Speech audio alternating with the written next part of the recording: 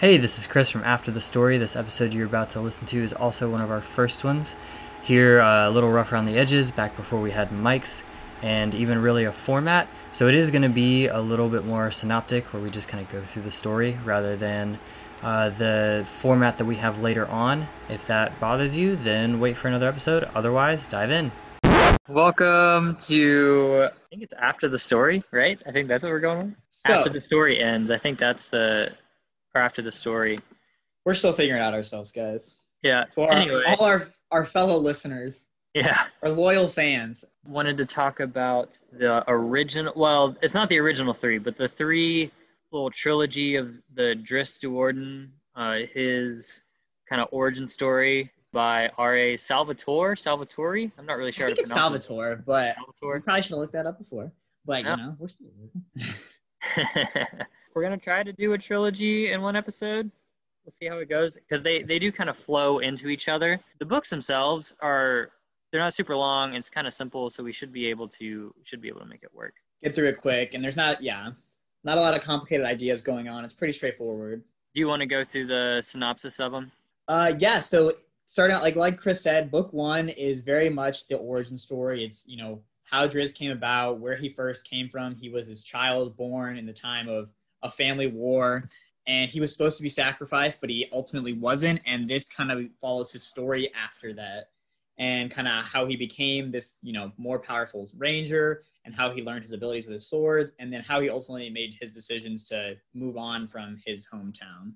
The book two is really goes about what happens after the events in the first book and what exactly is going on in Drew's life and what is he having to deal with because of that. And it really dives into different themes in the first book. That's what I do like about all three books is I feel they explored very different aspects of, characters and personalities and traits very differently. And then it's just his struggles in that Underdark, in that setting where he is by himself now and how is he going to survive. And then finally, the third book is kind of his coming out and him finding his new way into this real world and no longer being stuck in this evil, dark Underdark, and rather going off into the world and seeing what it's about and seeing what these different cultures and races have to bring to the table.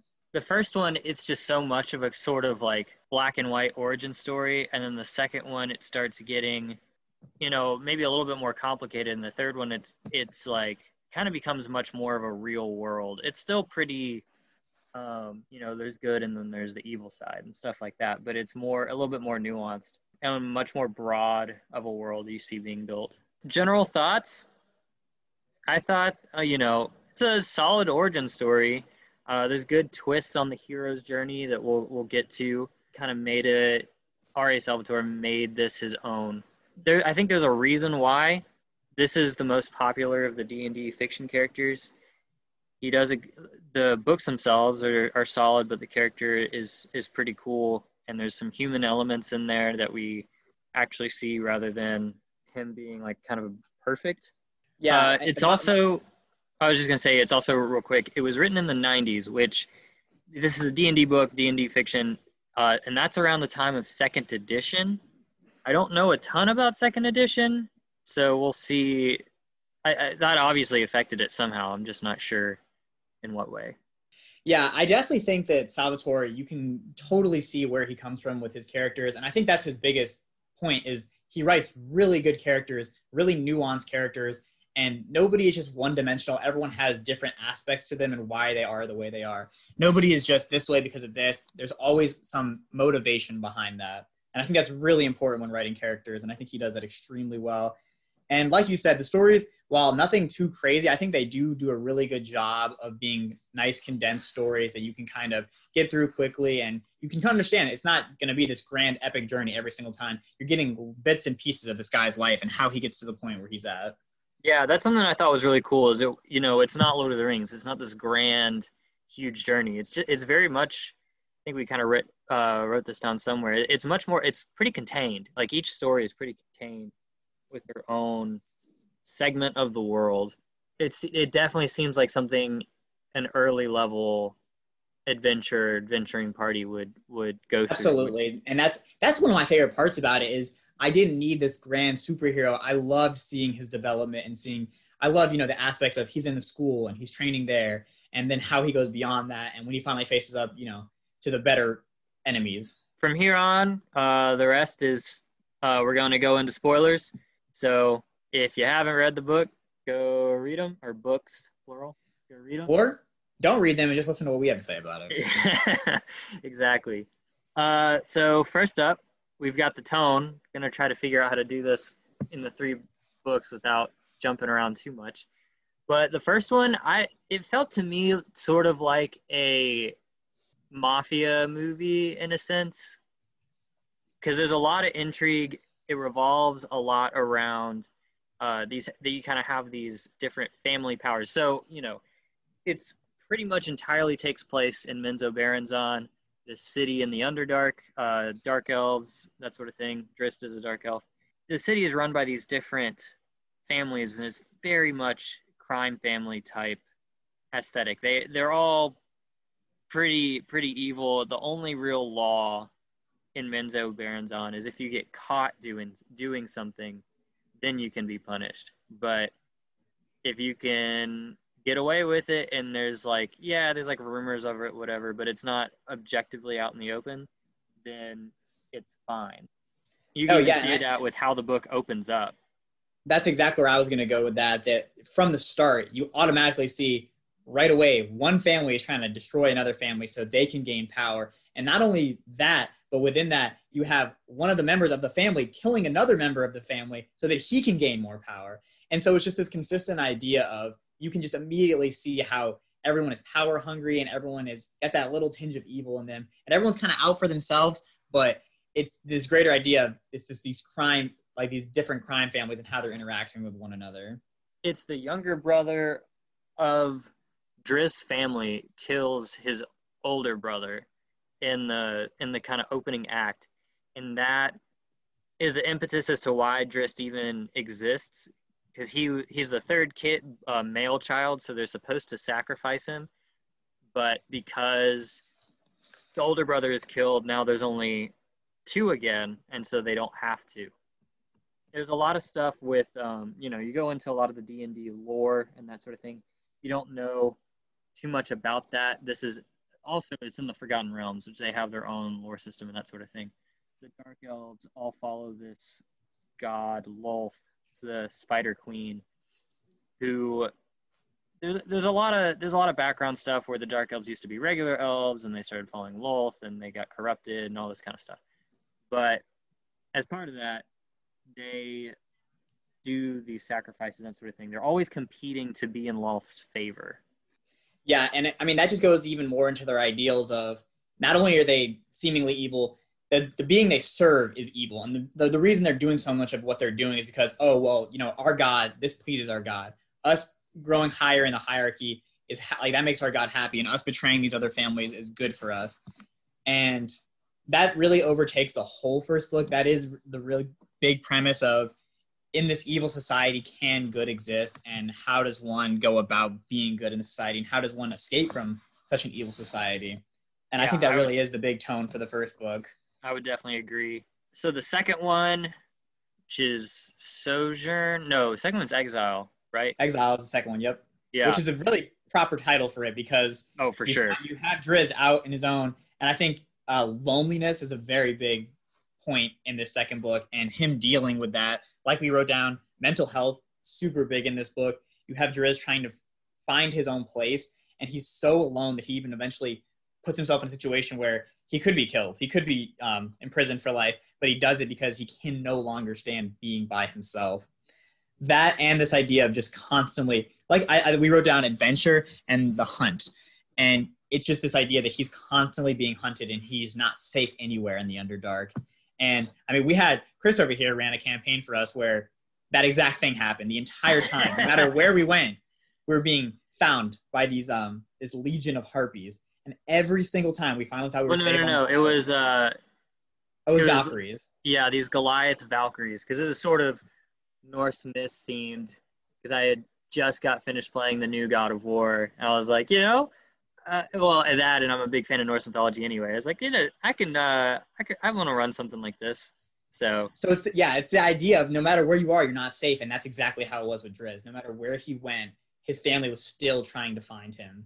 And that's the whole reason as to why he like felt so lonely and that kind of thing, because the only people he really knew were out trying to kill him. So it's just him running around with his panther, and we'll get to that later. But yeah, he's very much all alone. And while it is sort of a side quest type book, I think it's really good because it shows a lot of character development for Drizzt, because it goes through, kind of mentioned the mental health, but his mind state after escaping from this mafia crime family-esque situation of like what that does to a person and how he's able to recover.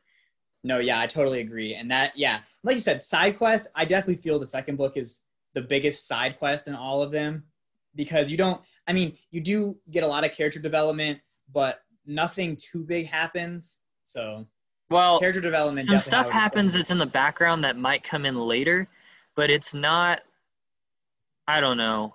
For this trilogy, it's kind of closing the door on everything that happened in the first book and getting him to transition into what's going to happen for the rest of his life and where he's going next. Yeah, for sure. Which gets into the third book, which is Sojourn.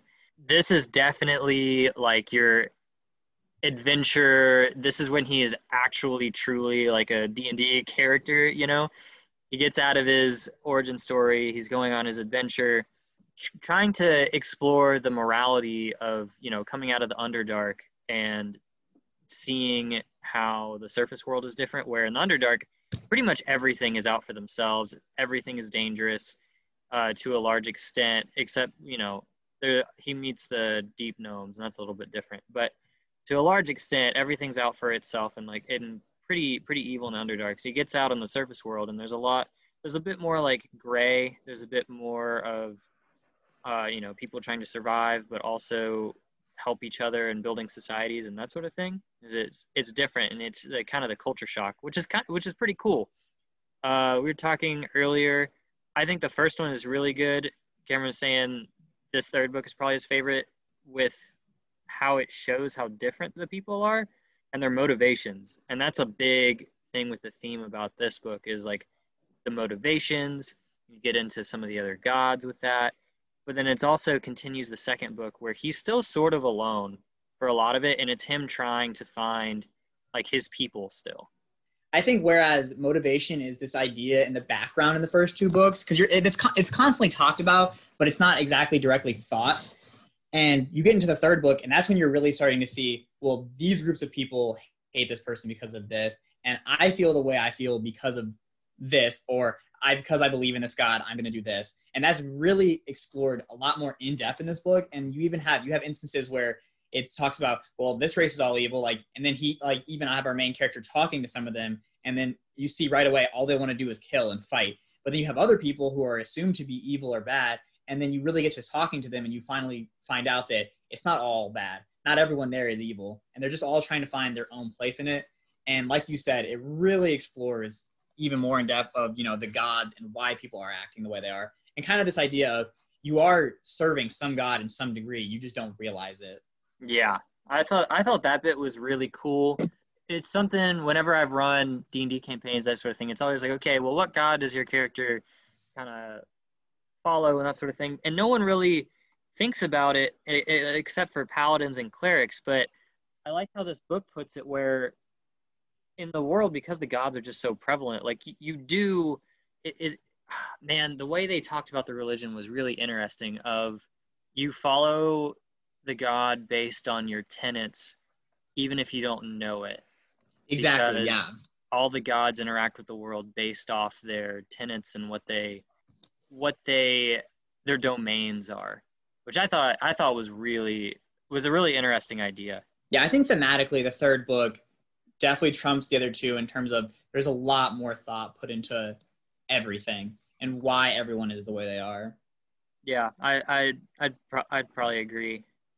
So that kind of leads us to the cast of characters we got in the three books. They're pretty much the same for the first two. Like all the characters are kind of the same, but not. Yeah, you have a continuation. Way. Yeah, because we have some characters that come back from the first book that you barely knew, and they're bigger characters, and then obviously some characters that take more of a backseat role in the second book.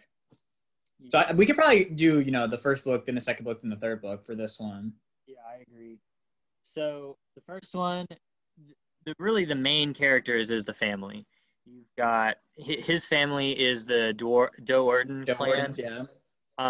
led by the matriarch. They kind of with following the Spider Queen as I guess it's kind of based off like the Black Widows, where the it's the female that has the most power, and the like.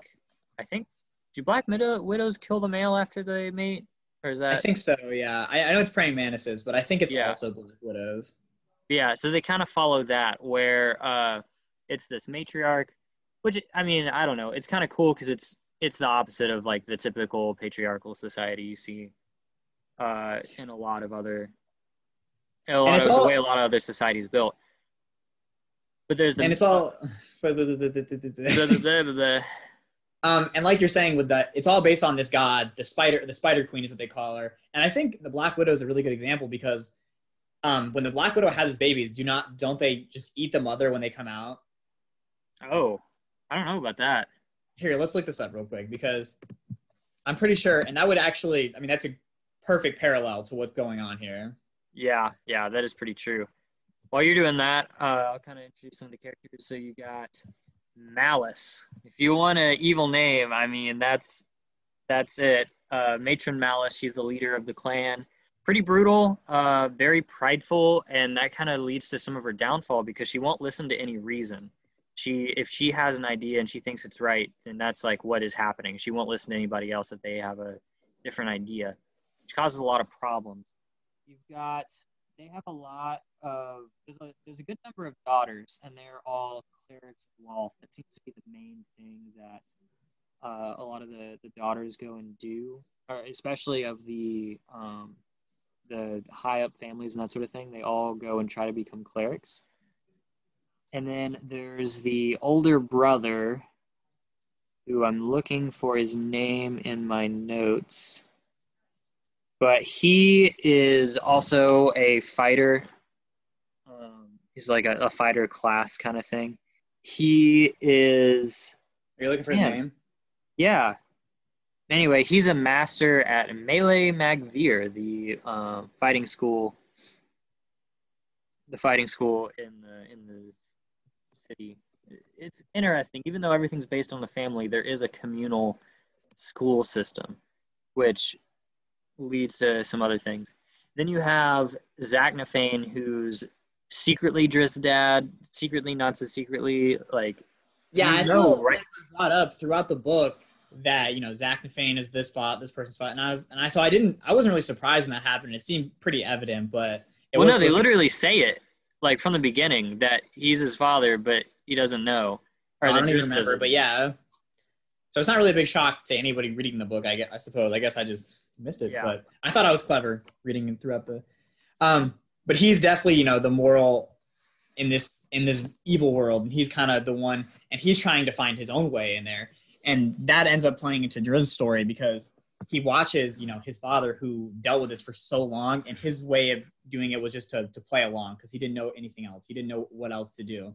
Yeah, Zach hates the system, so he uses the system to kill clerics of Lolth. Like that's his thing. So it's really kind of cool where you have all these, and he's like one of the best fighters in the city. Like that's his thing. Where while this house is not necessarily the biggest or the strongest, the one thing they do have going for them is they have a decent number of up and coming clerics of the daughters, and then they have Zaknafane, who you see right in the beginning, like the first kind of action that happens when the Do'Urdens are raiding another house. They shoot Zach in a air element. They turn him invisible, put him in an air elemental, and like dive bomb him into the other family's house, and he just goes and tears up all the clerics, all the like leadership of the family on his own, just because he's such an elite fighter.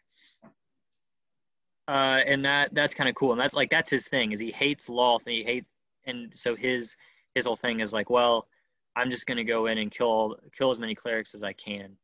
And that's him finding his morality in his messed up situation. Yeah, which is and that's what he thought was best, and that ends up, again, like we said, playing into what Driss ends up doing. But also, it's called matrophagy. I don't know. But it's mother eating is what the term refers to. And spiders do eat their mother when the body is almost depleted. So I guess it kind of does play. It plays into the idea of this whole society of when someone in front of you or the higher power kind of starts coming down more, you seize on that opportunity and you take it, and you end up eating the powerful person and you become the more powerful person. Yeah, it's very much a like Sith mentality, like from Star Wars. Yeah, exactly. That is a perfect parallel. Yeah.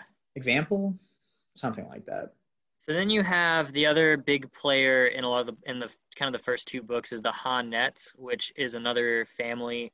I think they're the Doordens are the ninth house, the Honnets are the eighth house, or something like that. And the top 8 are the ruling council, and so Matron Mouse really wants to get into that ruling council. The Honnets at first are like pretty ambivalent, like they don't really care, and they find Wizard that was of the family that the Doordens kill in the opening act, and they what's the faceless one, but what's the kid's name that ends up, because you have the Honnête servant and then you have the kid that becomes the faceless one, and those are both two pretty big players in this first story because that's kind of Drizzt's main antagonist besides the society as a whole. Because that's really important. Is his brother. Dean is his brother that kills his oldest brother. Yeah. Because for me, it's important because this is the person that he kills, and then he ends up deciding, I'm never, ever going to kill another Dark Elf again. And that's kind of his final point of, this is my morality, and this is what I'm sticking to. And that comes back a ton. He's constantly referencing back to it. Every time he's really angry, he goes, no, I promised myself I wouldn't do this. I think Massage Honnête is the younger wizard. That sounds right. And so who was the kid that survived the attack at the beginning? That's Denon. Oh, wait, are you talking about the one who becomes the faceless one? Yeah. So Massage Honnête. He's Alton Devere. Alton Devere, okay. Right, okay. And then we'll just pick up like we never... Yeah. So yeah, you also have Alton Devere, who's in the first family that gets killed at the very beginning of the book. He is attempted to be killed by a wizard in the wizard school where he's like at school there. He's an apprentice. But then one of the Honnête kids, Massage. So Massage ends up saving him there in the beginning, and he's kind of like, you're going to serve me now, and we're going to get out of this together. And Alton Devere is all for it because his family is gone now. And so he has to do whatever he can to make it. And so that's where he ends up replacing this person known as the Faceless One, where he has to legitimately burn his face with acid to pull off the whole charade of it. And he's kind of, the opposite of Drizzt in this whole situation. As we watch Drizzt grow up, we also watch him grow up and become this more evil and hateful person because he hates the Doordens so much. And that eventually plays out into, what happens with Drizzt at the school and kind of Drizzt's final take on morality with that kid. Yeah, Alton's whole thing just becomes vengeance. Like the only point of his life becomes vengeance. He just becomes this very hateful person. But yeah, that gets kind of the Honnêtes. They know they have this sort of leverage, but they don't really care because it's not important yet. But then it does later. Another character who's introduced very vaguely in the first one, or very momentarily, but becomes very important in the second one, is this guy named Belwar Disengulp. He's a deep gnome who they kind of capture while the deep gnomes are doing a sort of mining expedition that gets too close to Menzoberranzan. The Drow go and capture him, and Drizzt convinces them not to kill him, but they cut off his hands. And then in the second book, he plays a pretty big part. He ends up running around a lot with Drizzt, and he gets these two cool enchanted hands. One's a pickaxe and one's a hammer. Yeah, and he's a good example of, you get all these smaller instances with Drizzt where you get to see him versus how everyone else reacts. And so you have, the Exercise Underground where they say that, one of the royal family members of one of the families goes missing and they have to hunt it down. And then they find this monster. Drizzt is able to take it down by himself. And they find out it wasn't some royal family member. It was just some peasant, basically. And it was all just some setup. And all the other Dark Elves are really excited. Wow, Drizzt did it. And he's just angry because he thinks that this person's life went to waste just because they were testing them. And then you have this example with Belwar, where all of them are like, let's kill all of them. And Driz is like, why don't we just send them back? And so he has to kind of fit himself into the situation. And the only thing he can come up with is, oh, well, let's send him back so they know not to mess with us. And they know that like the Dark Elves are coming, basically. And he has to keep coming up with these ideas of how he's fitting in, how he's also standing out. And only we see how he's standing out, but the people around him are thinking that he's integrating himself. And the biggest time that plays out is when he finally goes with that, when they go to the surface and they finally attack that party of elves. Yeah. And everyone's over here counting their kills, and Driz is horrified. And there's this little girl that's about to die. And so he ends up slashing up the girl's mother and then throwing her on top, basically, to hide this girl. And everyone's super excited. Oh, you killed the child. That's so awesome, Driz. And he's just horrified at what just happened, but it's the only way he can keep the girl alive and go about his way without, succumbing to that evil. Yeah, it's like he failed in that first attempt with the Dark Elf child, but he succeeds in the surface raid, which was kind of cool.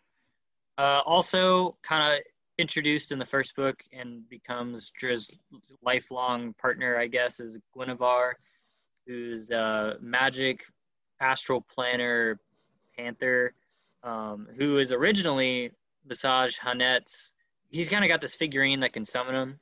Guinevere really doesn't like Visage and ends up taking to Driz when they work together during some of the patrols and that sort of thing. And it's kind of funny because that's where Visage really starts hating Driz. He doesn't really, he doesn't really care because the Hanets and the Duerdans aren't really fighting at first until the Panther thing, and he starts getting real pissy at him. Eventually Driz gets the figurine and becomes kind of the owner, master. It's weird because Guinevere very much has its own mental freedom. Like it's definitely not just some sort of magical slave. It makes its own decisions, and there's a couple of times where it just decides to not do anything when Driz asks for its help and that sort of thing. Also, the fact that it disobeys its first master in the first place is a pretty big deal. Yeah, do we talk about Zach at this point? Yeah, we did. So then we go into the second book. You get Zach again, but this time he's a zombie. I just have never liked this trope of, if you kill a character off, I think that if you're going to bring them back, it has to make just complete sense and it has to fit well. And I just think that Zach dying was kind of Driz, his final push. And I just hated this idea of, well, he's actually alive still. He's just a zombie. I never like when people get brought back to life. It bothers me. Yeah, normally I definitely hate that with just bringing people back, but I thought they did a good job. I thought he did a good job because he's not the same. It's the special ritual that, so in the second book, Malice is super out of favor with Lolth because of Drizzt leaving. They kind of become in this stalemate secret spy war type thing with the Hanets, and it's really bad. Yada yada yada. Eventually that ends, and she's like, okay, I'm going to get Drizzt. I need to do this special thing where I bring back Zaknafein. It's a special ritual. Bring back Zaknafein to go kill Drizzt because he's probably the only one that can. And that's because Dinan and one of the other sisters go and try to get to him, and he just tears him apart. Yeah, it's not even a contest. So she's like, okay, Zach's the only one who's really going to be able to do this. So he brings him back as a zombie. He's pretty much mindless, only controlled by Malice, and that's where you get a lot of the hunt is that shade chasing him down, and it's very Terminator-esque.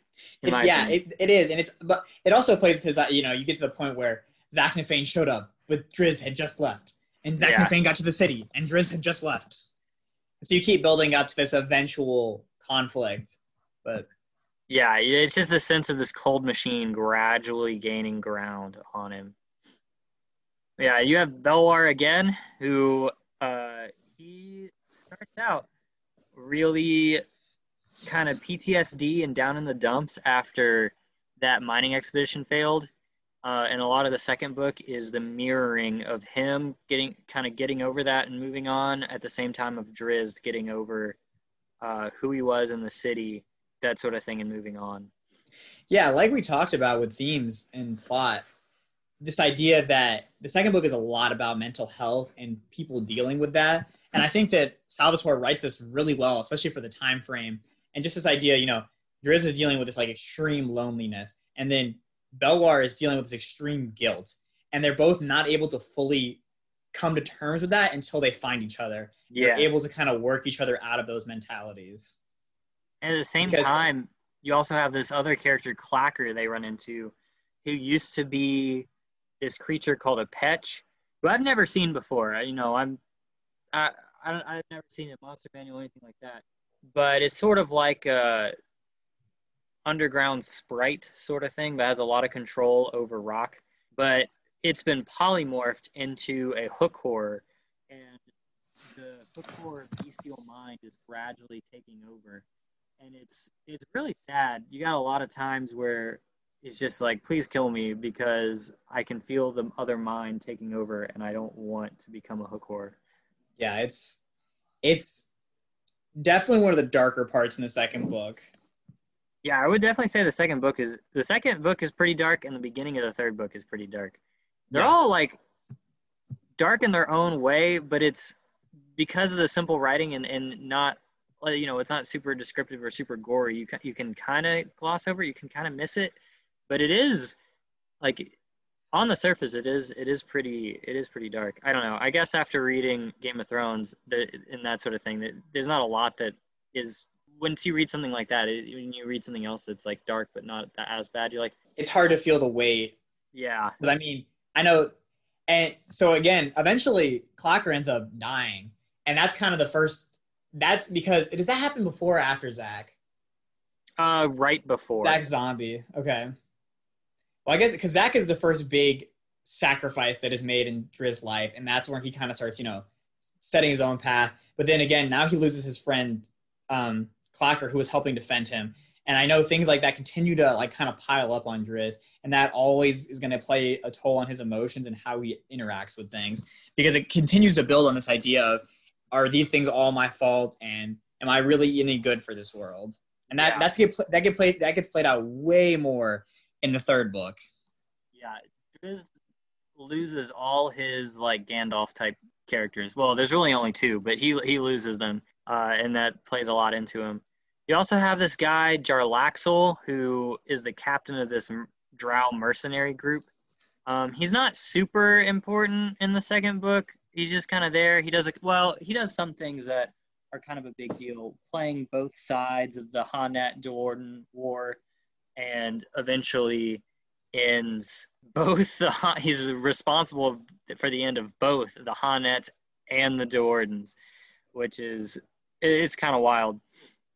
Very flamboyant, mercenary type character. We don't really see too much of his character, but I assume he comes back later. Yeah, I think that, there's a lot of people. I mean, this is just the first trilogy, and this is actually very much like Star Wars. You have the middle was written first, and then this was written, if I'm not mistaken.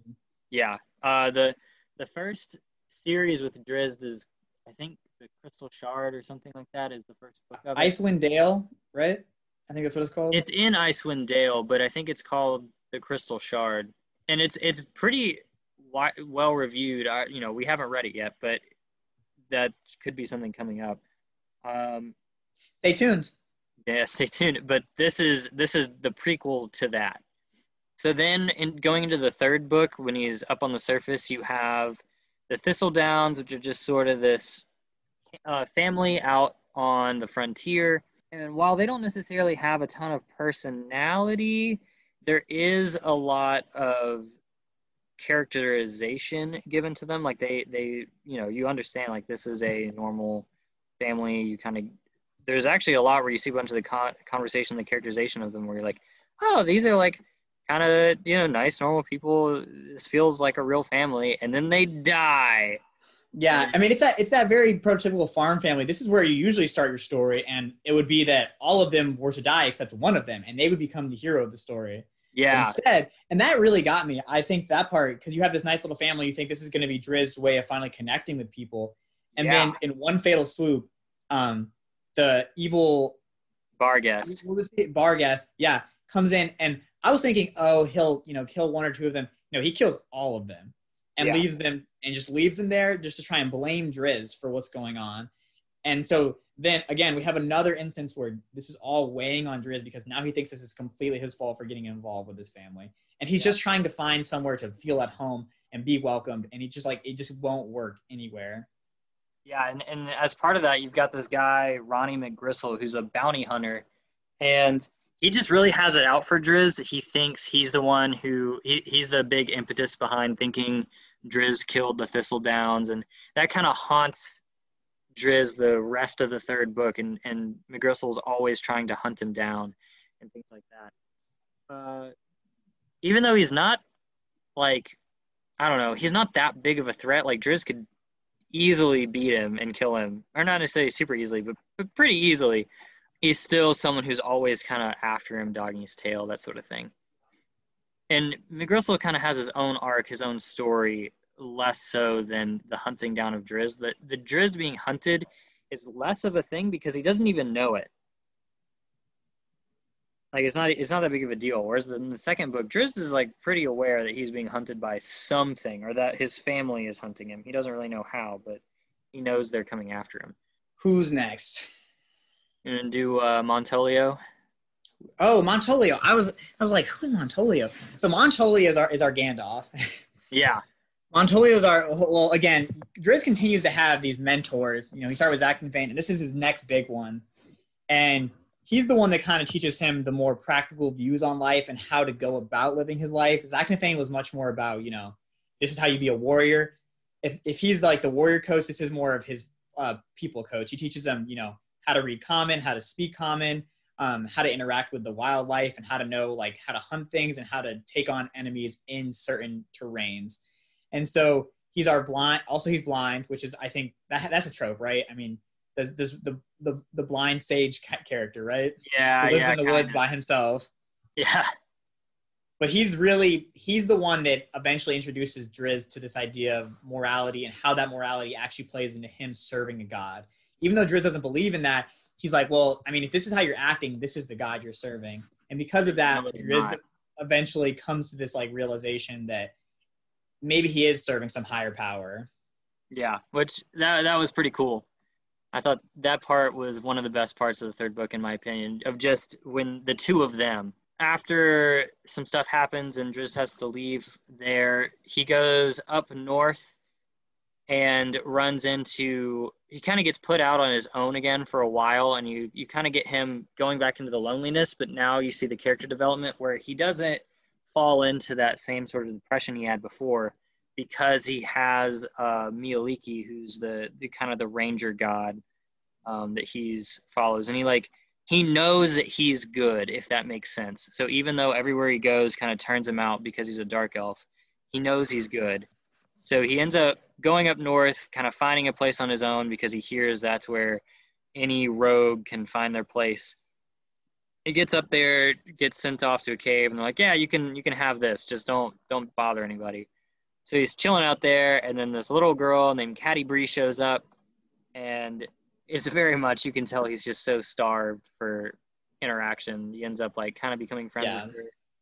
But her adopted father, Brunor Battlehammer, the good old dwarf, is he's really suspicious.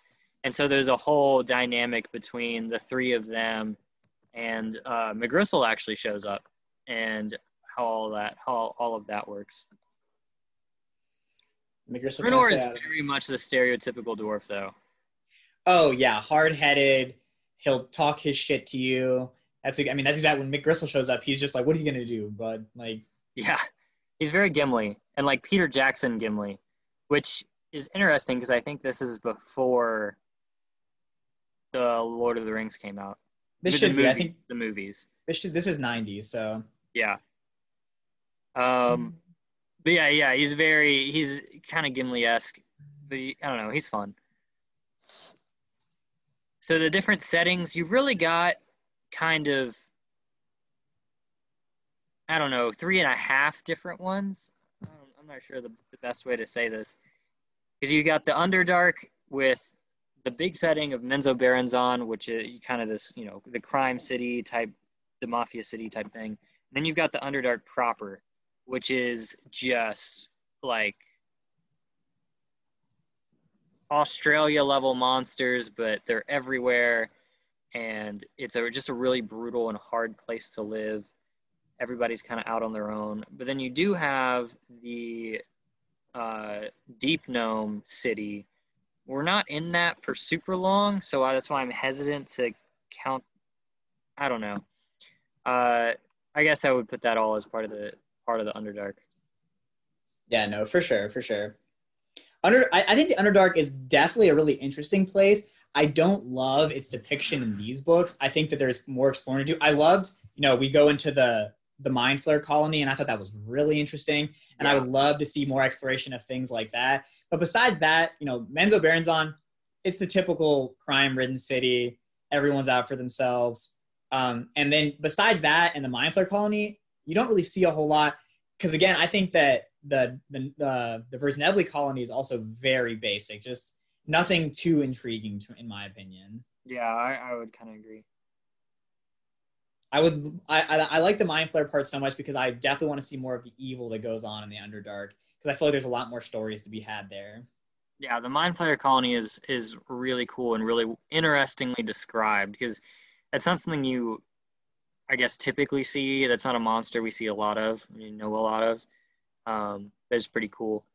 So then you have the kind of surface frontier that Drizzt ends up in the beginning of the first book, where it's very sparsely populated.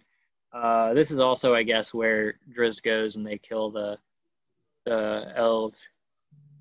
Yeah, it's very sparsely populated, very wild, and then he eventually goes and moves into this waterfall type area, and there he meets Montolia and has to deal with a bunch of orcs.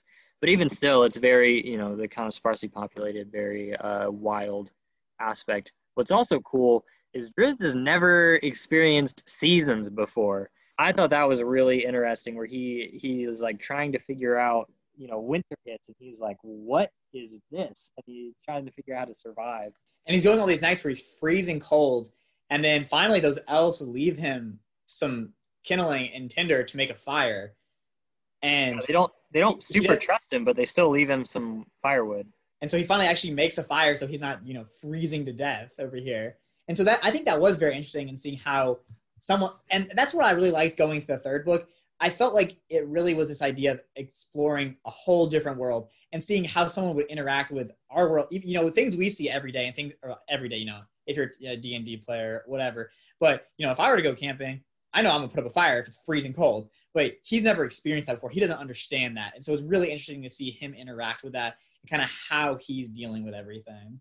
Yeah, I think the only fire he had experienced before was like candles, and if somebody cast fireball, like that was it. And then you have the 10 Town / Icewind Dale area that you see when he kind of gets up there, and there it's just, kind of stereotypical mountainous tundra type area. We really don't get a ton of the... it definitely feels like a prelude to what's going to happen. Yeah, I would agree. Going into the plot, each one is contained. First book, you have the family dynamics we've kind of talked about. Drizzt kind of grows up and goes to school, where he pretty readily beats everybody because he's been trained by Zaknafein for a long time. And he's kind of gotten to his level, or pretty close to his level. So then when he comes back, Zaknafein is worried that the school has broken him, and that's something we see with Drizzt in there. He's in this constant fight to maintain his morality. And the one thing that he holds on to is like there's kind of this indoctrination type class where they're telling them, and there's all this rhetoric about how all the surface races are evil and that sort of thing. So when Drizzt finally does go to the surface, and he realizes that the normal elves are not evil, it'll just like completely shatters his faith and understanding in his people. And that leads to his confrontation with Zaknafein, who Zach hears that he kills the child, and he's like, oh, he's broken, he's evil. So they have this big confrontation, and it looks like they're going to kill each other. And then Drizzt is like, no, I didn't kill him. And it's sort of their last nice thing, the classic, and this was the last they would see each other, because Drizzt goes out, finds Massage H'Aneth and Alton Devere ready to kill him. He and Guinevere betrays Massage. They go on and, I think Alton Devere blows himself up with a broken wand. And I think Drizzt kills Massage, and he's like, yeah, that's the last Dark Elf I'll kill. Then while he's kind of coming back, the Do'Urdens realize that they're at war with the H'Aneths and that they're out of Lolth's favor, and they're like, oh, why? And they find out that through communing with Lolth that Drizzt didn't actually kill the child. So they're like, oh, no, he didn't murder children. This is a huge problem. So they sacrifice Zaknafein. So they sacrifice their best fighter in order to keep Drizzt, thinking that they can make Drizzt the next fighter and the next person. This was a big played yourself moment, because I don't think. Come on, what do you think the Drizzt is gonna do when he finds out the one person he actually cares about in this world? Oh yeah, by the way, we killed him. We sacrificed him, but you're good now. You can be on our side. Lolth is cool now. I don't know what they thought was possibly gonna happen there. So yeah, so then Drizzt is like, all right, peace. I'm out of here, and just yeets out with Guinevere. So it's sort of this equal trade though, because he killed Alton and Massage, who were two of the H'Aneth's more powerful, like, magic assets, that sort of thing. But the Do'Urdens lose their two great combat specialists. So, I don't know. That's kind of the end of the book there. Yeah, so we can go on to the second book. And like we said before, the second book is a lot different. The second book is much more, because you have that origin story, and now you kind of have little pieces that go on in the second book. I don't think there's any overlying point besides Drizzt is being hunted by Zaknafein, and eventually that's going to come to something. And I thought, because, at one point they said, oh, we're going to go to Menzoberranzan and we're going to get you saved, Clacker. And that really got me interested, because I thought that would have been a way better take than just him fighting Zaknafein and Clacker dying. I thought it would have been really interesting to see him go back in the city and try and save Clacker. Yeah, I wish that would have been really cool, but then they get captured by Mind Flayers, right? Like, they make that plan and then get captured. Yeah, so, quick for the second book, you have the beginning, Drizzt is out on his own. He becomes, his second personality. He's the hunter. Yeah. And that's his big, he'll blindfold himself and go and fight enemies. It's his badass side, his side, his natural side. It's his barbarian rage. Yeah. He kind of multi-classes barbarian. And so he gets through all that, and eventually he takes himself to what's the first Nebly city called? I don't remember. But he gets himself there, and that's where he starts to kind of deal with that personal trauma, because the reason he goes there is he's so sad and alone that he says, I can't possibly do this anymore. He's like, I'd rather die, I'd rather be imprisoned than have to deal with being alone for any longer. Yeah. He gets taken into the city, and then Belwar finally comes back up, and they find him. And he speaks for Drizzt, and he goes, this is a good Dark Elf. I don't care what you guys say. This is the only reason I'm still alive. And like I said, I really love that character dynamic of they're both helping each other, because him being there helps Drizzt realize that he's not alone. He has friends. And then Drizzt being there helps him cope with this idea that it's all his fault. And this deep guilt he's felt for all these years. And even eventually gets him to go back out into the Underdark and lead a patrol, which was such a big deal, because he was, the honored, what was it? The honored Burrow Warden, was that it? Yeah, honored Burrow Warden. And he finally goes back out on patrol with his people to, go mining or whatever they're doing. And so that's a big deal. And I really liked how those characters interacted there. And then so eventually they're kicked out of the town. Well, Drizzt is. They're saying you can't stay here anymore. Yeah, because they go on the expedition, and then after that expedition, Zaknafein's zombies start showing up and kind of causing some havoc, and they're like, all right, you're being hunted, like, you got to get out of here. And Belwar is like, all right, well, I'm coming too. So then they find, so they're out, they're surviving. They run into the wizard, which is just kind of like this quick interact. They're like, oh gosh, we got to get out of here. We can't fight this guy. And then they find Clacker, and they realize that this guy used to be something else, but that wizard that we found turned him into something else. And this is also the first human they run into. And Drizzt is kind of like, are all humans evil? Are all humans like this kind of thing? Because he doesn't understand that there's like a gray, that there can be a gray to a society. Because the Zwerfnebli are pretty much all good, or all like sort of good, neutral good kind of thing. And the Drow are pretty much all lawful evil. So when he encounters this human, and it's this like pretty crazy, like messed up wizard, it's like, are all humans like this? But yeah, so they go back and confront him with Clacker, and they're like, hey, turn him back. But they accidentally kill him. And so Clacker's stuck how he is. Yeah, which is, and that could lead into so much more. But like we said, eventually they're talking about, well, there's one way we can do this. We can go to Menzoberranzan. They have wizards there to fix them. But then you finally get Drizzt and Zack, face to face, and they get to, face off. No, don't they get captured by the Mind Flayers first? Oh, I forgot about the Mind Flayers. All right, this is actually the most interesting part of the book. Let's not forget Yeah. Yeah, because then they're like getting ready to go, and then these Mind Flayers show up at their little home that they found, and they're just like, all right, you're ours now. Then that gets really cool, because Mind Flayers, if you don't know what they are, it's a humanoid shape with an octopus head. They have a lot of psychic abilities. They can mind control people, that sort of thing, and they also eat brains. If you've ever run against them in D&D, like that's basically what they do. They're not super tough in a fight, but they'll hit you with a mind blast, kind of knock you senseless, and then eat your brain, and then you're just dead. Like there's nothing you can do about it. You're just gone. But if you can not fall for either of those attacks, you're basically good. And that's kind of what we see when they start fighting. But at first, they're all captured. And so like Belwar is used as a slave to mine and fight in competitive fighting pits for this sort of Mind Flayer friend group. And they also have the Guinevere stone and are kind of exploring it, trying to figure out what it is. Clacker is used as a herdsman for all of these other people that they've basically just been worn out by being mind controlled that their bodies are just husks and they're not really useful anymore.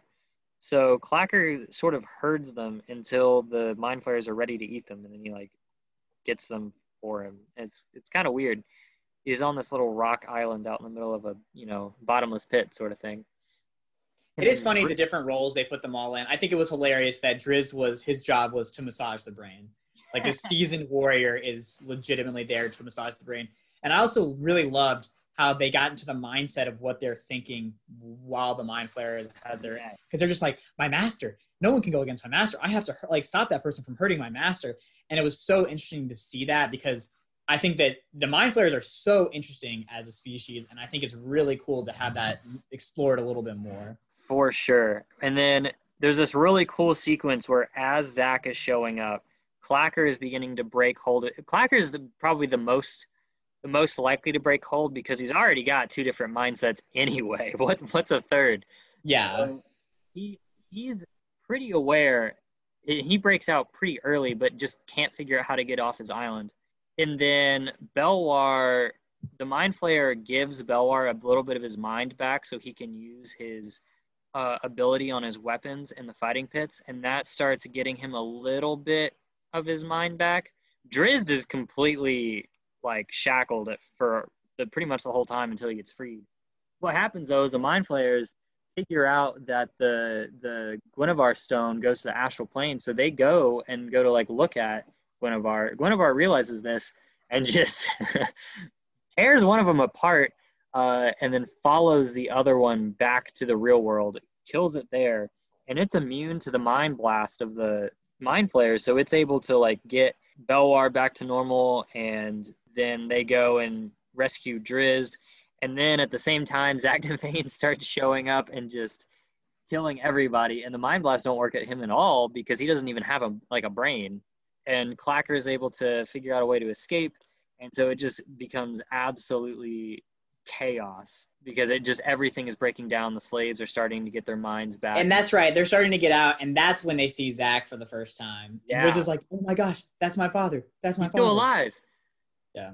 Yeah. So Driss goes up there and he's like, "Hey, like, what's going on?" And Zach turns on him and they start fighting. He's like, "Whoa, like what is this?" And they're just barely able to make it out. And then there's sort of this chase sequence where they're on the run, making their way out.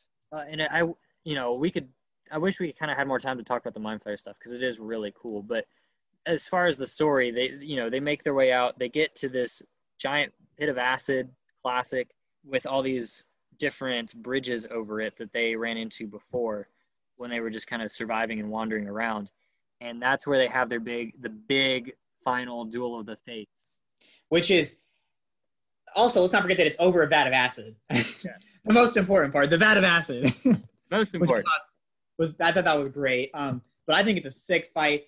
I think it is a little cliche, but I think it's good cliche because I don't really like the whole trope of this person coming back to life. But I think if you're gonna do it, I think the best way to go about it is a part of their soul is always gonna be there. And I loved how the fight didn't end with Driz asserting his dominance and showing out I become stronger. He shows it by you're in there. I know, like I believe in the goodness of that was Zach Nafane. Please show that. And then he's a direct parallel to the Mind Flayer stuff. And I want to take this time to get into all the specifics of what's happening back in Menzoberranzan. Yeah. So the whole time, so it kind of starts with the Jarlaxle's mercenary group. They end up betraying the Hanettes to the Do'Urden, sort of. So the Hanettes, like, big attack fails. Because of that, with the Drow law, their house has to be wiped out. But all of the, like, nobility and that sort of thing just become incorporated into the Do'Urdens, which isn't normal, but it gives Malice does it because it gets her a lot of power. And she's still trying to reclaim her status with Loth, that sort of thing. And she's trying to get Driz, sends out to a hunting party. They just get annihilated. It's not even a contest. The brother, Driz doesn't kill any of them because he made his pact, but he like cuts off the fingers of his sister and just sweeps the floor with his brother, Dinan. And so they come running back and they're like, look, we're not going back out there. So she's like, all right, fine. She actually kills the matron mother of the Hanettes in this like really cool sacrifice ritual. Sacrifice thing. Yeah, they're like, oh, you thought I was going to sacrifice my consort husband? Surprise, we're sacrificing you. And the Spider Queen loves the sort of twist. Evilness. Themes, yeah. So the Spider Queen gives her the ability to bring back Zach to go and hunt down Driz. But it's this really taxing thing. Like, it really drains her. She is this, like, she's pretty old, but she, elves. So she's still, like, really pretty, really high health, that sort of thing. And it just drains her. She becomes this, like, withered husk. This is Malice. And then that's kind of shown to be the number one head family. Their leader is this sort of withered husk, and you begin to realize that the reason she is because she's done this ritual a bunch of times. Mm-hmm. But Malice, like, she's trying to send out Zach after him and getting frustrated that it's taking longer and longer, and that begins causing problems with her and Loth. And they're like, okay, if you can't do this, like, we're gonna kill you. And there's the thing with her kids are like, they're kind of ready to betray her, like we're talking about, and become the next. One of their daughters become the next matriarch, but they can't because she's still doing the ritual. So Malice knows this is her only shot. Like, this is it. And so when Drizzt is fighting Zach on this acid pit, she's sort of in control.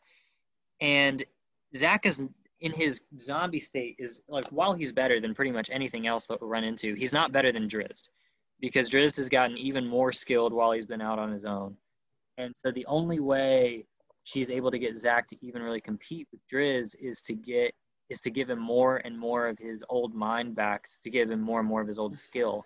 That echoes the exact same thing that happens to Belwar, where Belwar is able to break out of the Mind Flayers thing because he gets more of his mind back. Zack is able to break out just barely because he gets more of his mind out. And yeah, that's the two big sides of what goes on in the second book. And then because all this happens, eventually, like we said, we have the big battle of the fates. They have their moment together. He's able to break free. He goes off into the vat of acid. Yeah, because he does, like you're saying, Drizzt doesn't push him off or anything. He gets his mind back and is like, all right, I only have like 5 seconds. You're pretty dope. Love you, son. Jump in vat of acid. Yeah. But he did kill Clacker on his way in while he was still a zombie. And that part's kind of sad.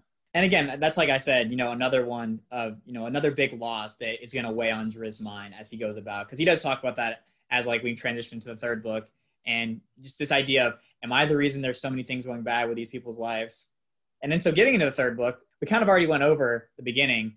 But Drizzt he goes out into the overworld. What are we calling it? Surface? He calls it the surface world. The surface, yeah. He eventually stumbles upon, like we said, the family. He's kind of trying to integrate himself with them because he can't really speak their language. They can't speak his language. And the kids are all like, oh, this is really interesting. And all the town is really worried about it. But meanwhile, you have this big band of goblins and gnolls, all run by, what was his name? Well, it's 2 bar guests. I don't remember their names. It's not super important. Basically, their whole thing is bar guests are sort of sent out into the world as they're young to eat souls. And then once they get enough souls to get big, then they go back home and are able to sort of rule or like be leaders and that sort of thing. And so they've been feasting on his town for however many years. Yeah, just kind of slowly taking people bit by bit. And they've got a stone giant and a bunch of gnolls that are in their control. And so Drizzt shows up, and they find out about this because he kills off some of their gnolls, who, this is where, again, we start playing to this idea of morality, because he finds his band of gnolls, and he's like, don't attack this family. Why would you want to attack this family? And they're like, to kill, to pillage. And so that's why he ends up killing them, because he can't let that happen, because if there's no reason for them to fight them, they shouldn't. And so... Yeah, but also, it's a human family, and Drizzt is like, are these humans good? Or are they all like the wizards? I don't know. And so he kind of has to make this choice of like, do I go with the humans or do I go with the gnolls? Like, who is actually the evil one here? Who's actually the aggressor or whatever? And he chooses to fight the gnolls. And that kind of causes him a lot of unsurety at first. Uncertainty, yeah. Words. Uncertainty. And so, but then he starts to interact with the family, and it kind of seems like they're these good, kind people. And the kids start there's a language barrier going out more. Yeah, and so they can't. So he shows up one time to try and help them, and he can't, and they're all scared. And then even the next time they go and find him, the oldest son he tries to fight Drizzt, and Drizzt basically just embarrasses him, gives him his sword back, and they just run off, and they're still scared. And this kind of happens a couple times where Drizzt ends up doing something that's clearly for good. It's kind of misinterpreted, and then the one person that knows the truth. So that in that situation, the kids knew the truth. Later on, you're going to see that the head dwarf knows the truth, and they kind of question, like, is that actually what happened? But the rest of the town is like, no, they're evil. But because there's this big unrest about this dark elf, the Barghast see this as an opportunity to kind of cover their own tracks. Yeah, so they kill this Thistledown family after they have this like quickling sprite that steals one of Drizzt's swords, and so the Barghast kills the family and then leaves one of the swords there. The town nearby, when they show back up and like the family's all dead, and they find the sword, or McGristle's there and he finds the sword and he's like, it's the Drow. The town is like, well, let's call in the adventuring party. There's a ranger in this other town. They've got these couple other soldier friends and an elf, and so they come down, and there's this really cool investigation type thing, like what you would genuinely do in a D&D game, of them trying to parse out the clues and figure out what happened. And even though McGristle's constantly like, it's the Drow, and he thinks he's pissed off at the Drow because the Drow just beat him in a fight earlier. McGristle loses his ear because a tree falls on him, and he the Drow didn't even do that. Like McGristle literally cuts down a tree with his axe while trying to get Drizzt, and the tree falls on him, and it does. To me, it reminds me of what's the word? Like kind of the person that just lies about everything, and they start to lie so much they believe their own lies. Yeah. And I truly think in McGristle's head, as we get through it, I think he believes that Drizzt is the reason his dog is dead and the reason his face is messed up. When in reality, he knows 100% did kill that's his not dog. what happened.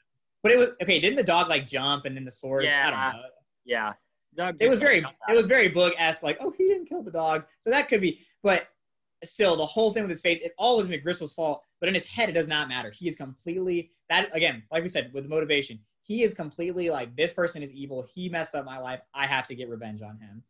And so, but then you kind of see his evil motivations where he's trying to, get money from this town who's in danger. He's like, oh, 2,000 gold for this. And they're like, I guess we'll do that. But then you have the whole ranger party show up.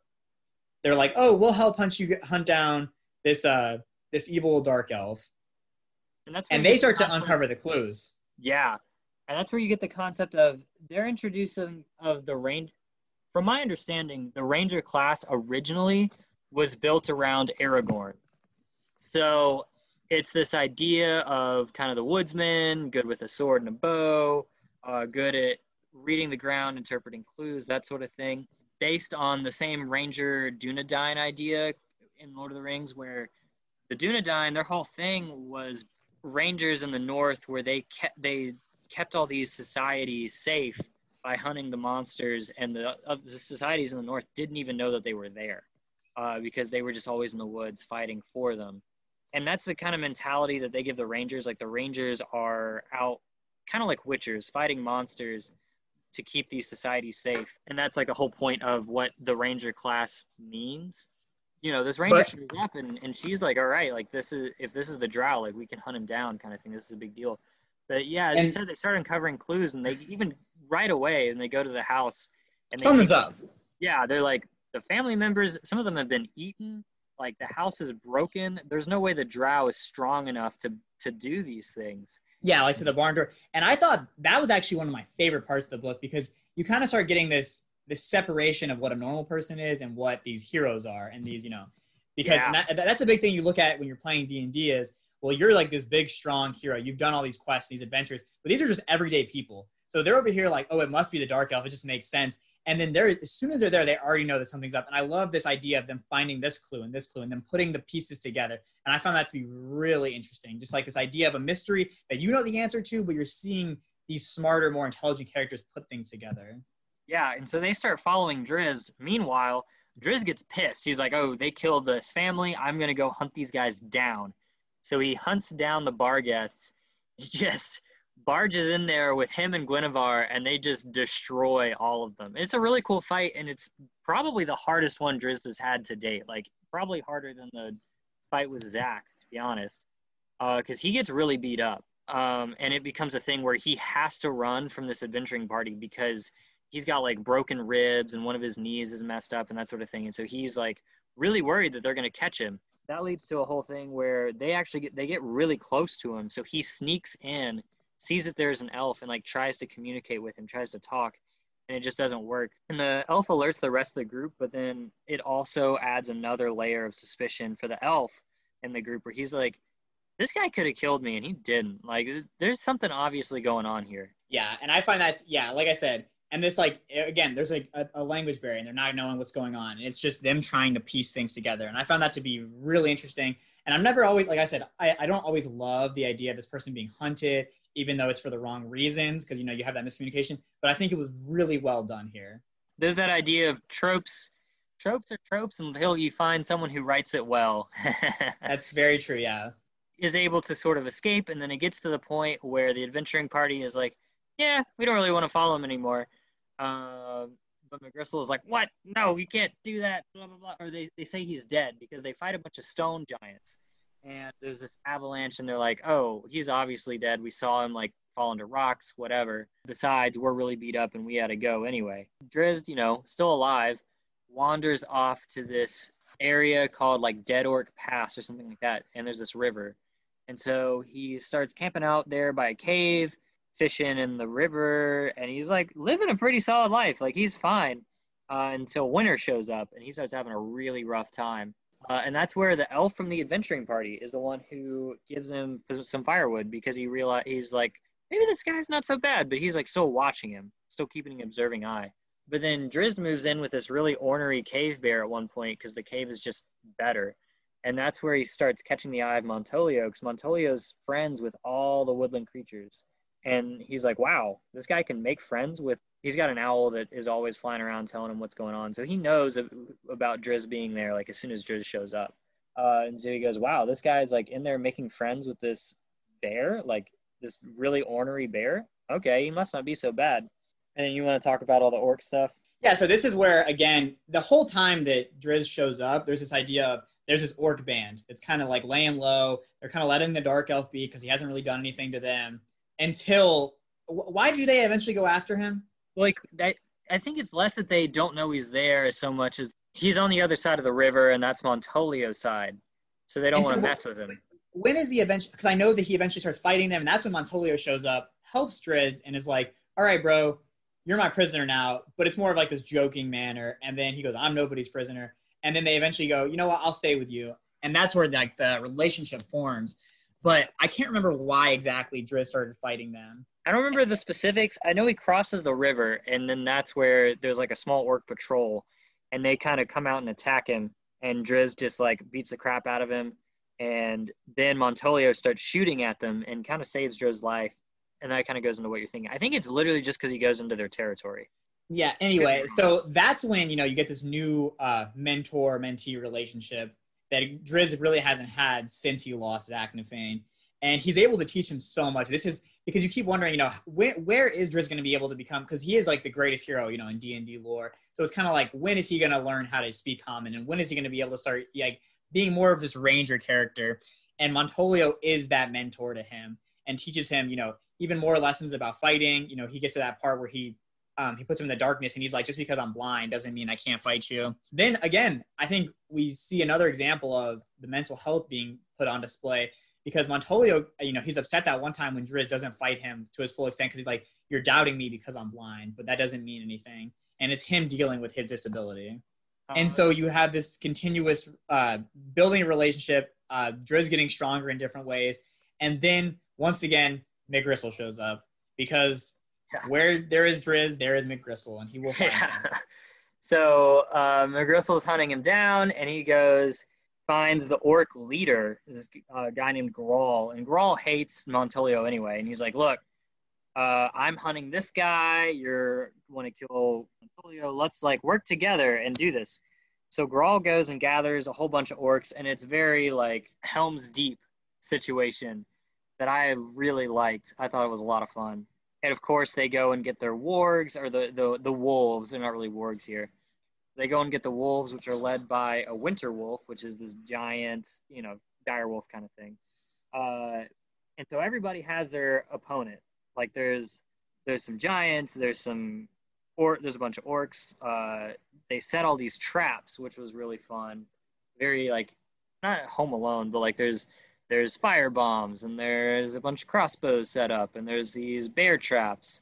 And so they go and they're ready, and then Grawl shows up, and there's the very big Helm's Deep sort of thing, and you kind of see it where they fight there's the outskirt fight, and then they have to retreat, and then there's the fight kind of more higher up, and then they have to fall back some more. But they do beat them pretty handedly.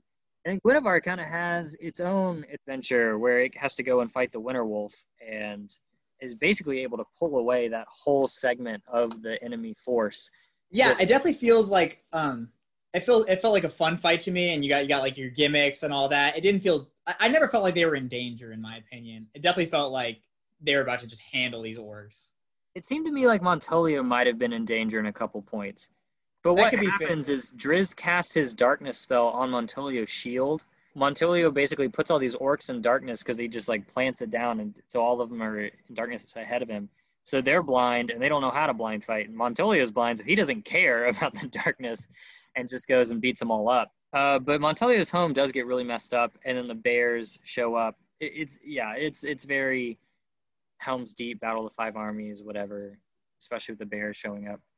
So they're able to drive off the orcs, and the orc leader is really pissed. then there's this sprite that served the bar guest that now serves McGristle. And the sprite tells McGristle that Drizzt is dead, that Drizzt died in the fight. Because he's done with it. He's like, I'm tired of dealing with this dark elf, man. Yeah, the sprite is. So they go and wander off. Meanwhile, Montolio and Drizzt kind of keep training, but Montolio's getting really old, and he eventually like dies in his sleep. And while he's kind of doing this thing, he's like, "What are you gonna do when I die?" Because he kind of knows he's gonna die soon, being a human and that sort of thing. And Drizzt is like, "Well, I'm gonna stay here and keep doing what you're doing." And Montolio's like hell you are! You're gonna get out of here and go adventure and save people and that sort of thing. He's like, well, where am I going to go? He's like, you got to figure that out. And gives him the whole religion lesson with Mia Leahy, who Drizzt starts following. And then, yeah, when he passes into sleep, Drizzt is like, it's kind of a melancholy moment because he's like, this man died peacefully. It was good, but also he was my Gandalf. And yeah, I think that again plays into, what Montolio is dealing with, because he's like, I don't want you to stay here. You need to go adventure. You need to go live your life. Because I think even though he was enjoying himself there, he knows that there's much more out there for him. And Montolio, especially being there, he was kind of like, this is what I had to do, but it's not the best thing to do.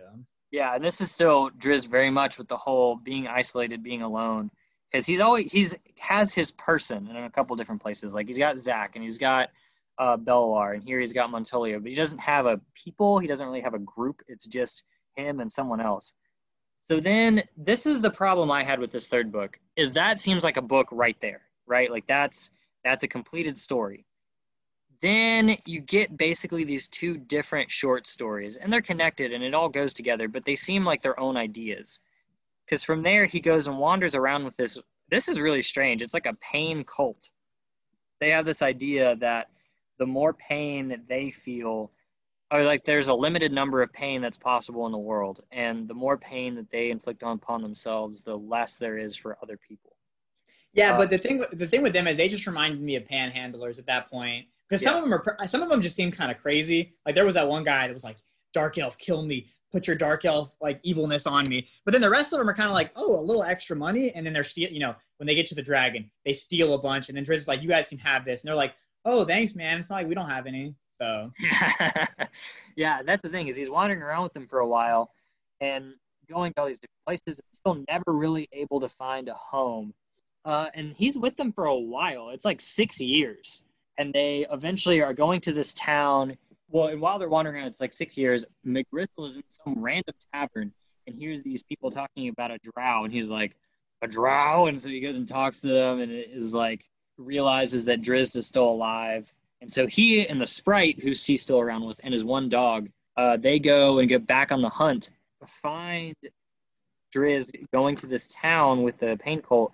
And so the sprite, like, yeets on up ahead. He's supposed to just be scouting, but what he does is he opens up this door, gets the group to go in by, like, crying help and stuff like that, kind of locks them into this dragon's lair, but it's a dragon that's had a symbiotic relationship with this town. It was kind of funny. Yeah, and I thought that definitely, I mean, it was such a small story, and it was definitely just a very, little, niche part, just put in real quick, like, oh, they found this dragon, and this is what happened, and definitely kind of seems like eventually Drizzt is going to tell a story in another book about, well, one time I dealt with this dragon, because it was just, very contained and quick, but it was also cool to see Drizzt doing something way more. It wasn't about him just fighting, it was him using his intelligence and him thinking through a situation. Yeah, because he realizes he cannot kill this thing, so he pulls a Bilbo. He goes in there and is like, hey, I was this other dragon, because he knows out of a book that he got from Montolio about all these different dragons and stuff. He's like, I am this other dragon. You want to help me? I've been polymorphed. It's very Bilbo in The Hobbit-esque. Kind of have this conversation, and he's able to convince the dragon to do these things and look away. So he and his buddies can run to the other side. They steal a bunch of money. They get out, no big deal. There's kind of a bit of a confrontation because Drizzt kind of gets a little prideful. He's kind of like, oh, I can do this. I can handle this, whatever. Because I think he goes and tries to attack it, and his sword just breaks or whatever. It just does nothing. And he's like, oh, never mind. And they run off. Yeah, and then you get to the point where McGristle again realizes, okay, this because the reason they went down that way is because McGristle had heard that there was a dark elf again, and then he said, "Oh, the dark elf died in there." And then once again, he realizes, no, this dark elf is not dead. He escaped. And then he realized the sprite lied to him. And so in like this again kind of plays into, you know, how different characters, there are different motivations in the way they act. And McGristle ends up killing this sprite, who is the only reason he is not imprisoned or dead at this point. And he smashes him to bits in his bag, which is very brutal. And I think every single time McGristle is written, you can feel how intense and, like I said, brutal his characteristics are. And he just smashes the sprite that was helping him. And then again, sets off after Driz. And then they even say he finds all, you know, the people that were just begging for pain, and they'd never experienced such pain as they did with McGrizzle. So again, just this really messed up guy. Because the pain group, they end up talking to some other people or whatever, and they're like, yeah, you go up to 10 towns, anybody can be accepted in 10 towns. That place is like kind of crazy. And so Driz is like, oh, well, it's been 6 years of wandering around and nobody's let me in. Maybe I'll go there. And so they have this money from the dragon. He is like giving them to the pain cult guys, and they're like, oh, well, let us at least buy you a horse. And there's a couple other things. So like a nice jacket or whatever. So he sets off north, and then McGristle catches the pain cult guys. And like you were saying, he just tortures them to figure out where he's gone. And it is that very brutal line of they've never experienced, they've never wished for this much pain. Yeah, exactly. And then we kind of get our final setting of the book. They kind of you can tell is going to lead to, you know, whatever's next. Yeah. So Driz kind of goes up north. He's just kind of chilling out. He gets sent to this cave because even there, they still don't really want him in any of the towns because he's a, you know, scary dark elf. He's kind of chilling out in the town. And then, like we were talking about earlier, Catti Bree shows up, who is an adopted human child of Bruenor Battlehammer. And she really hates being locked in the cave. So she's wandering around and just kind of stumbles into Driz, and they do it a couple times before they really get comfortable around each other, and they end up talking and telling stories, that sort of thing. And again, it really parallels kind of what happened with the other family. Yeah. In terms of he was seeing them randomly, and then he's kind of like, should I approach them? And he's going through, you know, the mental trauma of, oh my gosh, is this going to be bad again? Are things going to go wrong? But eventually, you know, the girl comes out looking for him, and they get to interact. And again, he's longing for that friendship. He's longing for someone else to talk to because he doesn't want to be alone. That's his the thing he's scared about the most in life. But Bruenor is like really cautious. He's like, there's this dark elf. Like, very paternal of like, this is going to be a problem. I got to go hunt this guy down. So he goes out where Driz is and ends up getting attacked by this monster. And Driz like sort of saves his life, but doesn't actually.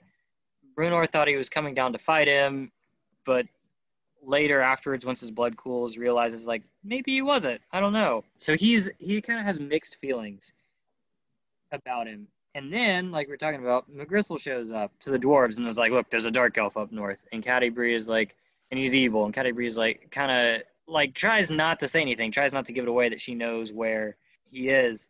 Bruenor like doesn't really care. He doesn't like McGristle just because how he acts, and so he's like, yeah, just get out of here. You can go do whatever, but get out of here. And that's when he kind of talks to Catti Bree, figures out a lot about it. And Catti Bree gets away to try to run up to Driz and warn him, and gets captured by Roddy, and it's really weird. He like threatens to rape her and stuff, sort of. And I just think, again, you get to this idea that, you know, he's this human character. You know, humans are supposed to be these good people, but he is messed up and he has extreme problems. And that's what I think Salvatore does such a good job writing his characters, because I really felt, you know, afraid of this guy. This guy is messed up. He has problems. He's willing to go to any lengths to get what he wants. Yeah, exactly.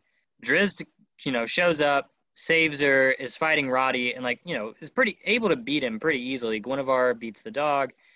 But Roddy is like, kill me kind of thing. And Driz has his blades like at Roddy's neck. And so he grabs the blades and tries to like shove them into his neck. And he's just going like nuts. It shows the two extremes, because McGristle is kind of like, he's kind of playing into what he knows. He knows that Driz won't do it. And so he's kind of like messing with him psychologically. And Driz is having to hold himself back because of, you know, like in his past, he could become that hunter. He could become that evil version of himself. But he has to exercise restraint on himself. He cannot do this because it'll just lead him somewhere he shouldn't be. It's very Batman-esque, you know? Yeah, I was about to say that. And so, yeah, Brunor's been watching this whole thing. So after Driz kind of gets away, Brunor shows up and is like, hey, I'll beat you up. And so the last thing we sort of see is Ronnie's like running away. And Brunor has this really weird conversation with Driz where he's like not able to say, hey, you're welcome here sort of thing. But he does say it in his own way. It was kind of funny. It's kind of weird. And Driz is like, what are you saying? What's going on? And then McGristle once again comes back and is like, so now Brunner is like, you mess with my daughter. This is not happening. Yeah. He's like, what are you going to do? And he knows that Driz isn't going to kill him. But then you basically you don't even need to hear a fight. You just see McGristle leaving. He's like, all right, I'm getting my ass out of here because I just got whooped. And I know that guy's not going to hold any restraint on me. So yeah, exactly. And that's kind of where it ends plot-wise for the story. And Driz finally has a place to stay. Exactly. That's the big thing. That's the big thing. He's been searching for 3 books, and he finally has a place to stay. And so I guess, that's kind of the big point of this whole trilogy, moving into the next one, him transitioning from Menzoberranzan to becoming adapt to the surface world to finding somewhere to be. And so, yeah, moving on to the next ones. I mean, we talked about the action going throughout. Anything you want to say about the action of the themes? The only thing I would say about the action is it seems strange to me. All the big monsters died super easy, like the stone giants and that sort of thing. He's taken out with like 1 or 2 hits. And yeah, they're like kind of hard to fight and they're dangerous if he gets hit. But it was just wild to me. Like, I don't know. I'm used to playing D&D 4th and 5th edition. 4th is what I started in. Don't ever play it. It's horrible. Play 5th edition. Where, you got a lot of monsters that kind of sacks the hit points and AC, and the fights are, I don't know, it takes a lot of hits to bring something down. And in this, they're just like pretty quickly taking stuff down. Like he kills one of the stone giants in 1 hit in the fight at Montolio's where it's charging him, and he has this pike hidden in the ground, and he angles it up, plants the other end in the tree, and the classic, like, the giant kills itself with its own momentum running into the pike. And, like, that's 1 hit sort of thing. Yeah, I really agree with that. And I think sometimes, even, his fight with McGristle, it seemed like he, at times, struggled more there than he did with some of these extremely powerful monsters. Yeah. Now, McGristle was definitely stronger than I think, you're led to believe at first. And he's that barbarian, you see. He has that extreme rage, and these hits aren't hurting him as much as they should, which really, in my opinion, plays into the D&D aspect of him being a barbarian. Yeah, that's true. As far as themes, Driz does seem to me like he's kind of the I'm not like other girls, because he's in Menzoberranzan, and him and Zach are like the only ones that are moral. And we were talking about this, but kind of before we started recording, I think, it's the nature versus nurture sort of thing. Like, this is a very evil society as far as the nurture goes. And it's just like, I guess the idea that Driz, his nature of morality is so strong that it's able to overcome the nurture. But I don't know. It just seemed to me like, it just kind of seemed like I'm not like other girls to me. But it's also the main character thing. This is where we're talking about of the twist on the hero's journey, because that's not typically how the hero's journey is. The hero's journey, he's just like some random kid. He's not that big of a deal. Driz is a big deal the moment he's born. But he still has to go through all these different things and a lot of like loneliness. And he has the hero's journey where he has the mentor and he goes on these different adventures, but it's not typical. I actually just finished reading The Hero with 1,000 Faces, where we get the idea of the monomyth and the hero's journey from.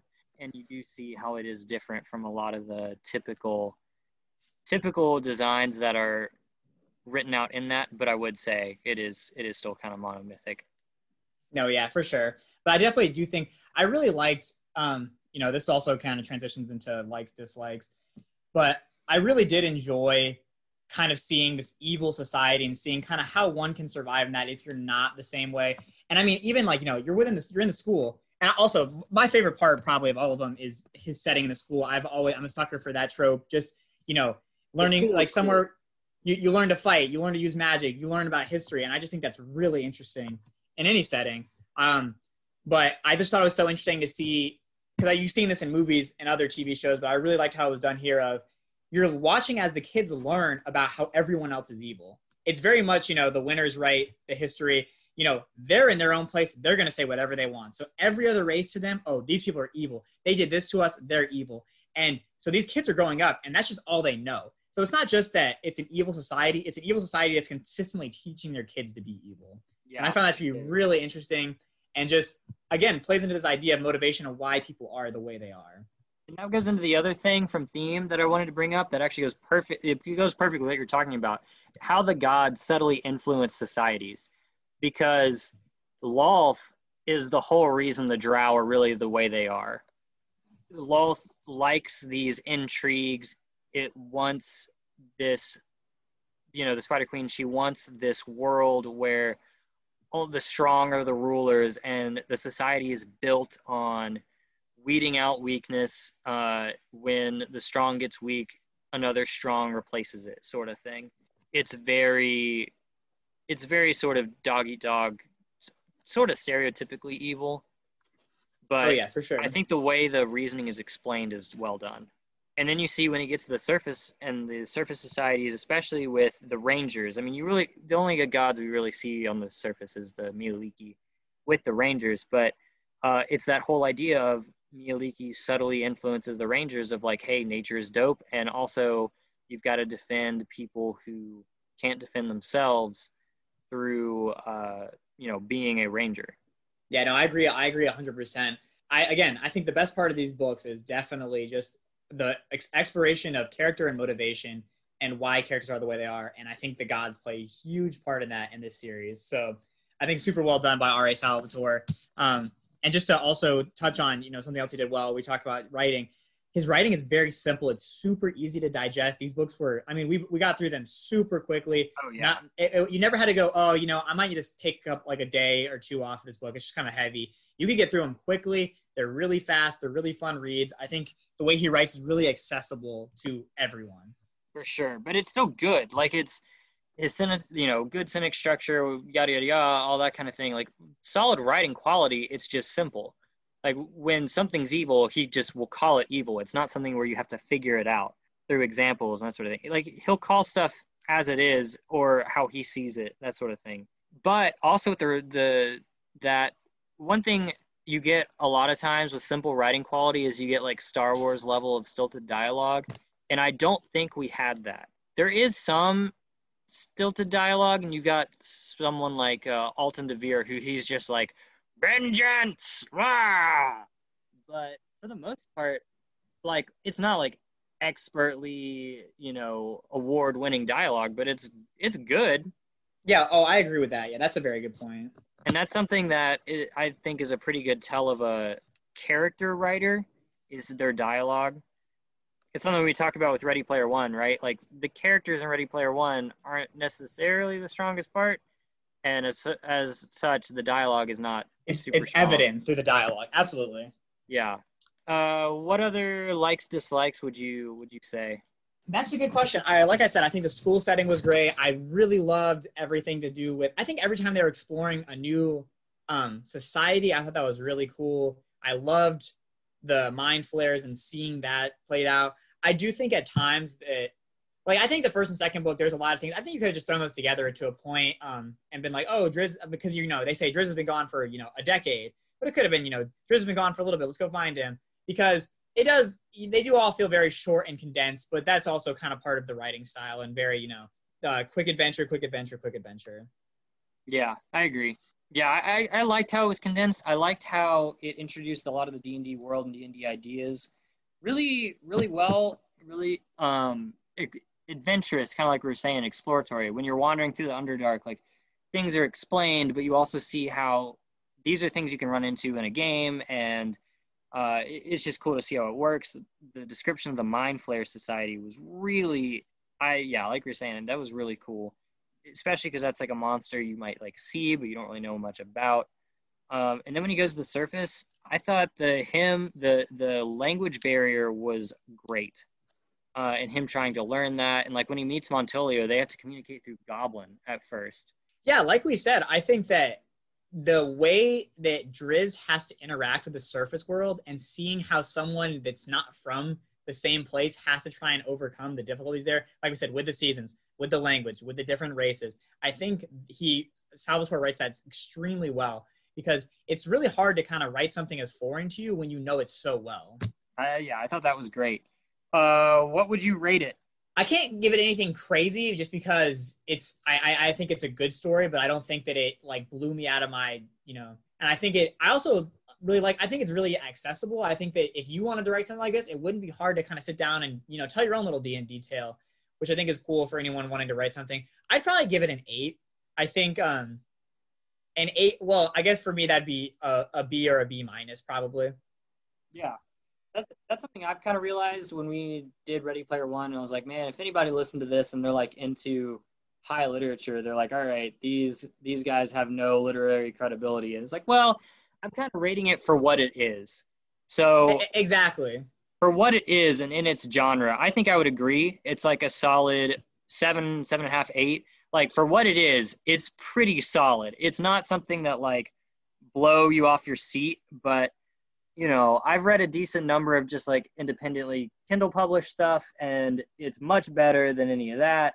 I've read some other just like general fantasy that's not like, part of what is the big good stuff is like Sanderson and The Wheel of Time and Lord of the Rings and Aragon, all that kind of stuff. And this is better than most of those. So I would definitely say for what it is, 7.5, 8 I think is very well warranted. It's pretty solid. Yeah, absolutely. And I think that other media. Wait, what? Were you gonna say something else?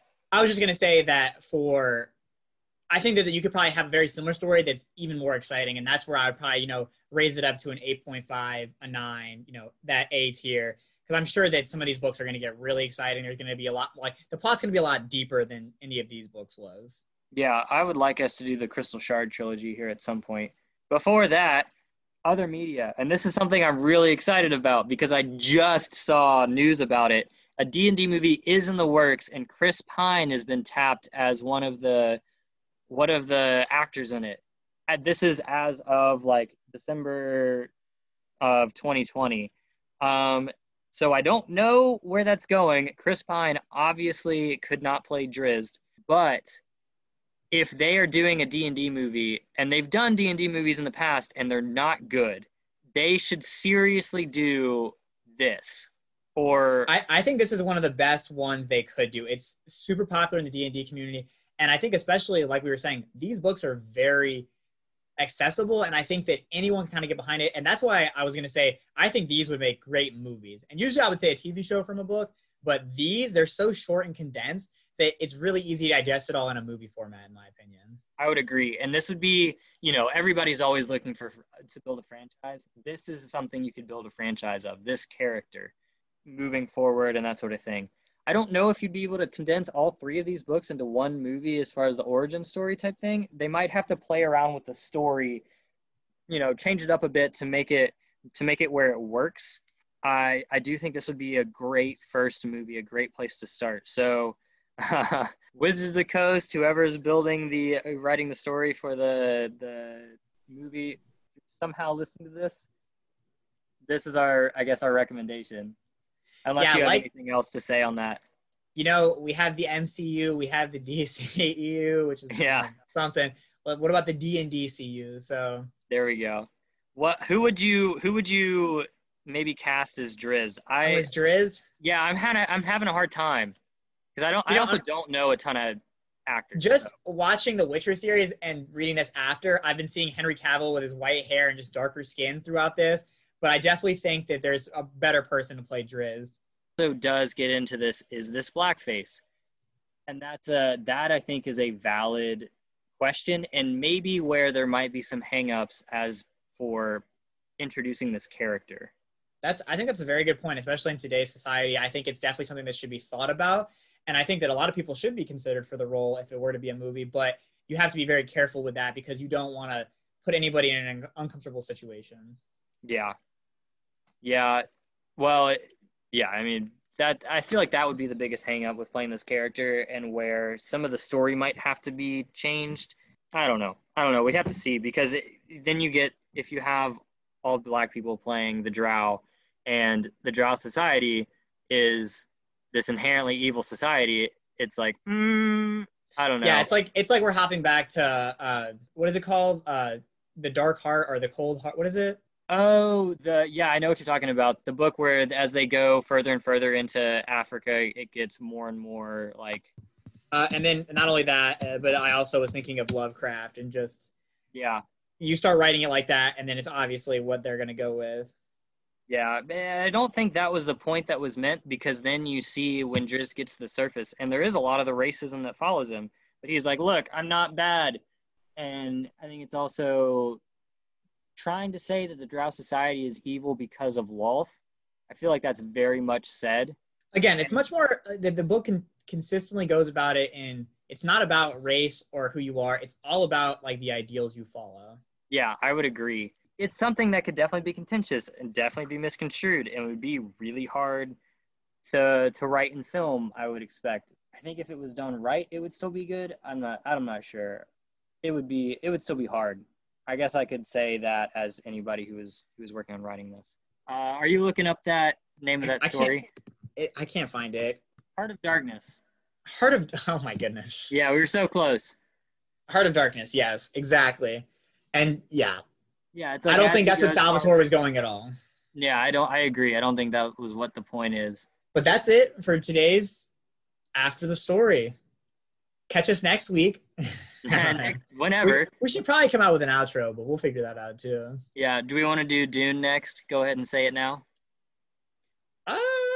I haven't finished Dune. I'm not gonna lie. All right. Well, we'll figure it out. I have an idea of what we'll do next, but it'll be a mystery for you guys. You can find that out next week.